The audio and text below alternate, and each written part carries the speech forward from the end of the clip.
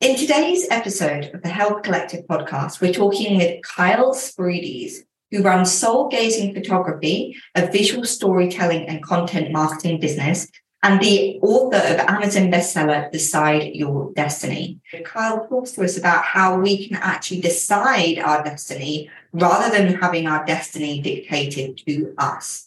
Now, if you need any help with changing your own destiny in your health, whether it's your mental, emotional, or physical health, head to our website, thehealthandfitnesscoach.com, to learn about how our coaching can help you change whatever path you're on in your health and create a body that you love, that you desire, and that you're inspired to be in every single day. In the meantime, enjoy Kyle, enjoy the episode, and I look forward to seeing you on the next one.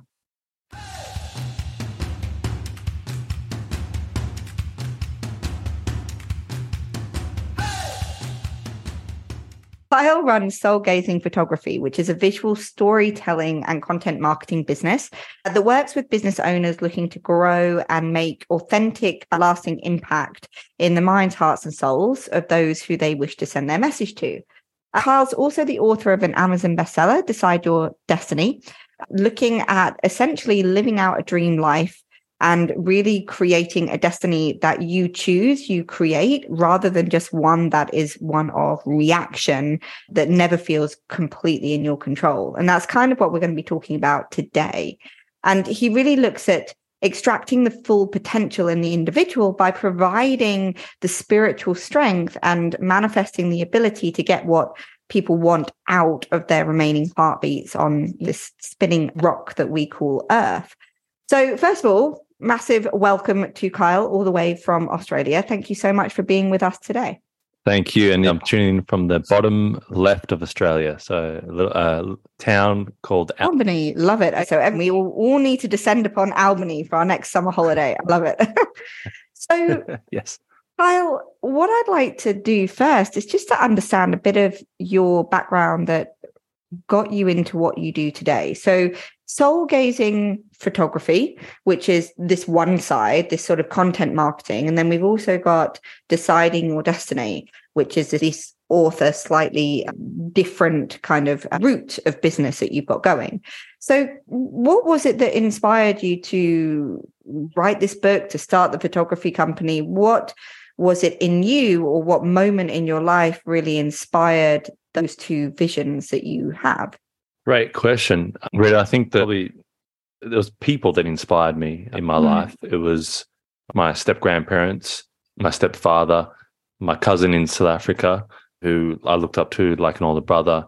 And it was people mixed with difficult times that really inspired me to do something more than average, I guess, than just washing along in the currents of, whoever's decisions they may be. So I think for me, my life was quite, I guess, diverse and different. Born in Johannesburg, South Africa. My mother was an international model. She was on the sets likes of Charlize Theron, going around the world. And then I was being raised in the back of a pub in my granny's pub, and and kind of just sleeping on the back couch there and socializing, interacting with the adults, and just kind of having my own little community base. And, I do remember some of those years, and I was very social as a young kid. I seemed to be able to socialize with the adults very freely and very easily, which is great. And that was good until I came to Australia, where my run around the world met an Australian man and brought me to Australia. And, he wanted me to be in Australia because he thought it was safer for me than being in South Africa. And so, he, coming to Australia, my being social and everything changed because I wasn't around my known environment. I was in a very unknown, unusual, strange environment. Strange because I couldn't really connect to it. And so for me, I found that, quite difficult at first. And then, but luckily enough, I had two brilliant step-grandparents. And for anybody watching the video, you can see them behind me.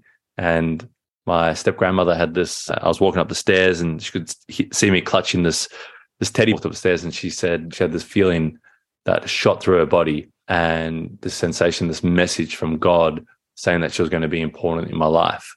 And then like 12 years later, she was very important in my life. And both my grandparents were very important in my life when I was basically at the age of 14 out on the streets and I had nowhere to go, skipped a couple of trains, and I found myself down at my grandparents' house in the middle of the night knocking on their door. And they welcomed me in. They welcomed me into their home. They welcomed me into their hearts. They welcomed me into their, we were always welcome into their family, but they really welcomed me in. And they raised me as one of their own kids. They said, we look at you like a son of ours. And they were my stable parents. And so I would go to Africa every so often. And the person I'd look up to as like an older brother of mine, Elaine, was murdered in robbery. And so he would feel the room. He'd feel the joy of everybody. And he just had this giving, abundant energy. And it reminded me of my stepbrother Clivey as well. They just, their beings on this full room with joy and happiness and laughter. And they'd walk in and everyone would just suddenly lift, everyone would get 2 inches taller. It was just, incredible. And so, him like passing away, like I remember it just being a message to me. And now I've not only got to live for me, I've got to live for the legacy. I've got to take his message and like carry the baton, And so I guess I found that sort of obligation. If he can show up and shine and do that, then I've got to show up and shine and be in that way, which I wasn't in my teenage years. Inward bound because of years of abuse, mental, physical, emotional abuse, and challenges. And I just, the only way I knew how to handle it was to go inward. So I went inward, and I believe I festered a dis-ease in my body. I created a dis-ease, and I found myself at 18 in an induced coma with a major bug eating a major hole into my heart. And in terms of what inspired both photography and destiny, Clivey, my step-grandfather, 2 months before I was in that hospital, I was still in school and I was just sitting on the couch in my grandfather's lounge room, and he's an architect, so he created that lounge and created that space, and the light was, flooding through the lounge room, kissing the side of his face, and he turned to me at this big boyish grin, and he said, "Decide your destiny." And I said, "What, Clive? What are you saying?" And he said, "Decide your destiny." I said, "But what are you talking about, mate?" And he said, "Make sure that whatever you do in your life, that you decide your destiny." And obviously, 18-year-old kid, that went in one ear, went out the other. And it only came back to me 7 years later, through going over to Sydney, spending time with him, holding his hand as he passed away, and then coming back, so basically going from the east coast of the country all the way over to the west coast of the country, back and sitting on the edge of my bed and just saying, deep in prayer, just saying, "God, ether, Jesus, energy source, I just want to get on path. I just want to do the good work that you sent me here to do." And then that book came out of like my visual peripheral, and it had on the title, "Decide Your Destiny." And then it had the photo of when I first came to Australia, and that in my ear I heard, "Share your story." And so that's what influenced me to then go, okay, what is Decide Your Destiny? What was my grandfather talking about? What does he mean by this? What have I learned over, at that point I had 7 years managing a major health impact, and going into procedures, going into reception rooms, always looking at longevity. How can I stretch my life out? What can I, sit in patient rooms with everyone over 80 and you're this, 20-year-old kid. And so, I had to kind of go, okay, what is destiny? What does deciding my destiny mean? And I had to kind of backwards engineer where I had done that in my life, who helped me along those lines. And then that's where the book came from. I love it. So it sounds like for you, there was a huge amount of turmoil through your adolescence, through your childhood, which had a really key impact on who you are today. And one of the things that I would sort of want to guide your destiny is a great phrase, great title for a book. But what do you classify destiny to actually be? Because there'll be a lot of people listening to this who are highly logical people who know that cause and effect, and we move through life, we make a choice as an effect that comes out of it. But destiny has an almost energetic or spiritual sense about it. And a lot of people won't necessarily relate with that word. So what would you describe destiny to me? Destination. So yeah, exactly. You've got your left and you've got your right brain. And I'll reverse the words, destiny, your decide. And when I speak on it, I usually you're right. When I owned the book and I was going and sitting down with people, and some of them were clients, of mine in my marketing, like photography and video marketing business, and I would talk about the book I'm writing, and I'd get all that, how should I say, shuffling and what is destiny? Who are you to know about destiny? You're a young buck. What do you think you're talking about? And so I got to reverberate. And so what I poise it to be is a destination that you're lining yourself up with. So for me, I had 14 years of kind of being shown the wrong way to raise or be raised, the wrong way to live out your life, the way to live as a victim on this planet, the way to be at an effect on this planet and spread, nothing of goodness on this planet. And then I got 14 years, 30 now. So I got, 14 years or so from my grandparent really kind of teaching me other ways, teaching me, hey, you're not a victim. Hey, you've got an obligation with your time on this planet. It's a lot more joyful if you're social, because I would ask my grandparents questions, and I'd say, what's the biggest difference between my generation and your generation? Well, we were a lot more social. We'd go and we'd babysit, neighbors' kids, and we'd go to this event, we'd go to that event, we'd help out there. We were always interacting with our neighbors. People were always over at each other's houses. They were social contact between beings. So that's what I talk about when destiny is. What's that destination?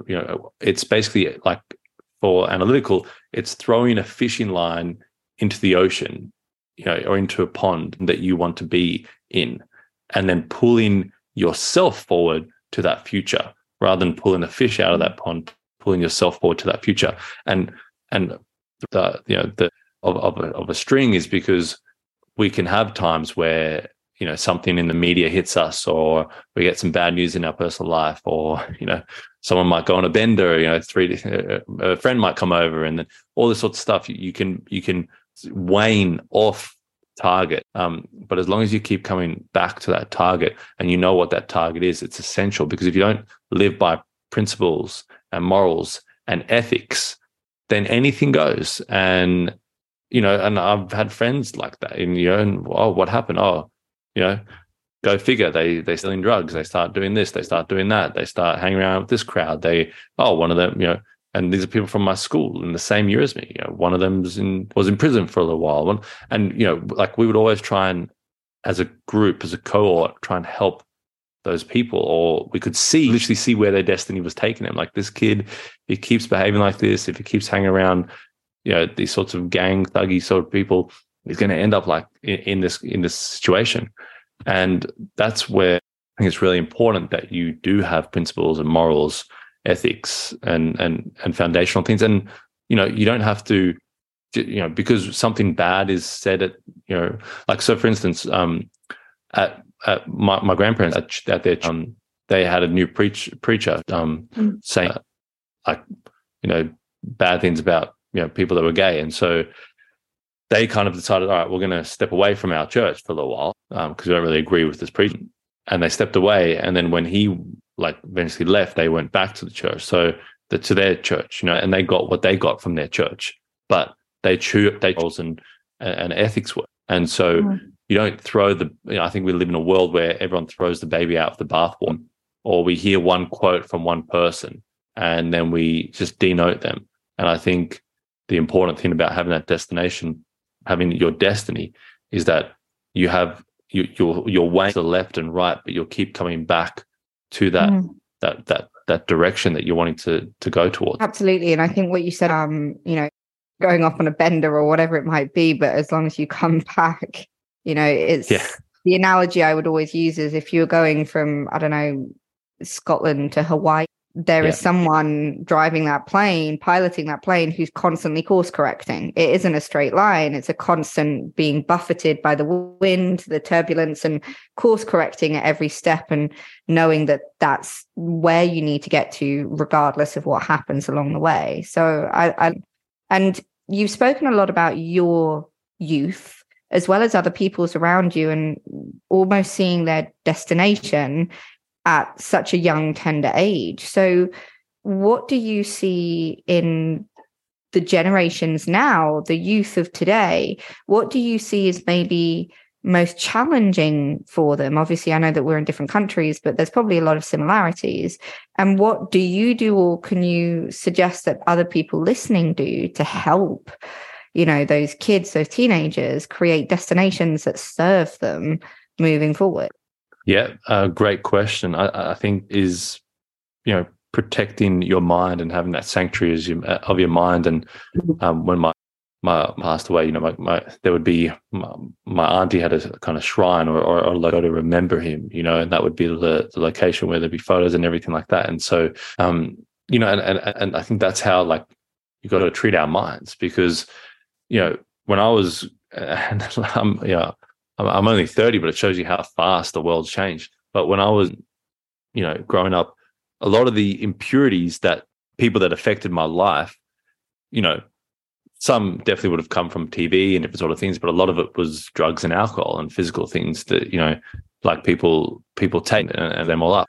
But for now, looking at the youth, it's like there's so many impurities online. There's so many impurities, and much very hard to see a clear path. In my grandparents' age, they could trust societal structures to serve them, or they at least felt a lot more confident.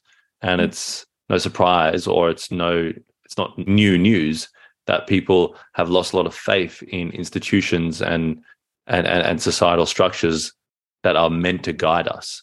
So I think it's very, very important we start to become the authority over our own lives and figure out, all right, how do I go to this person and he tells me this, I go to that person, he tells me this, I go to this person, he tells me this. I'll be going in 5 different locations. I don't even know where to go.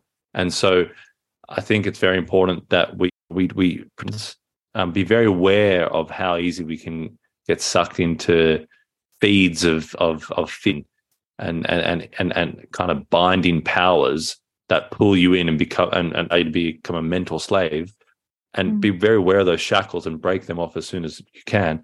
And then also find great people, around you. I think one of the greatest things about writing the book was that one of the things during the coaching and training and learning, and it was get on podcasts, and a lot of those podcasts I've met people that have become friends, and have different political, religious, different beliefs across the spectrum, but we come back to, hey, personal growth. How can I be my highest self? If I'm at my highest self, then I can serve my community. How can I, kind of principles that are important. And I think, it's a tall order to think that you're going to find friends and family connections that are going to think and believe and have the same views as you, especially if we're always told, don't talk about religion, don't talk about sex, don't talk about money, don't talk about this, don't talk about that. It's going to be hard to find those people that are on the exact same page. But if you can find people that have similar values and principles, and hey, as long as you're not harming people, as long as you're not trying to force, your way on people, as long as you're respectful, we can get along. I think that's what the youth need to find, is they need to find those not gangs or hoods, but bands, but you need to find people that you can collaborate with. I think that's the thing. We're in a collaborative economy where, hey, it's not just, I don't have just these 3 channels of getting my message out. I've got all these channels. And if I collaborate with people, help raise them up, then I can raise up. And then that's how we can get towards our goals. Everything that you just said about the collaboration is sort of really rings true, especially as we were talking about sort of youth whatever that word means, generations to come, because there does tend to be this, and I think it's shifting globally, but there has been for quite a while this is me, and I need to push myself and kind of screw everybody else that gets in the way. And I think what we're seeing, and correct me if I'm wrong, in Australia, but at least in the UK and the US, there's now almost one Generation Z now, or whatever this next one is. I'm not sure which letter we're on. It seems to be very much a collaboration of global unity. So it's like it's sort of starting to shift. So as someone, sort of to finish up, that was a very quick 20 minutes today. That went really, really fast. What I'd really you to do is give us just, from someone who came from a very challenging background and has done almost flip that around, what if listening to this, who feels that their destiny is decided, that I've come from no money, I've come from socioeconomic sort of poverty, and my destiny will be, a terrible one. What would you say is a good first step for someone who is maybe of that generation feeling like that to start to decide their own destiny? I'd say, and it might be a cold, hard, head hitting the floor sort of embrace, but I'd say always steer yourself towards truth. We can steer ourselves towards feelings and comfort.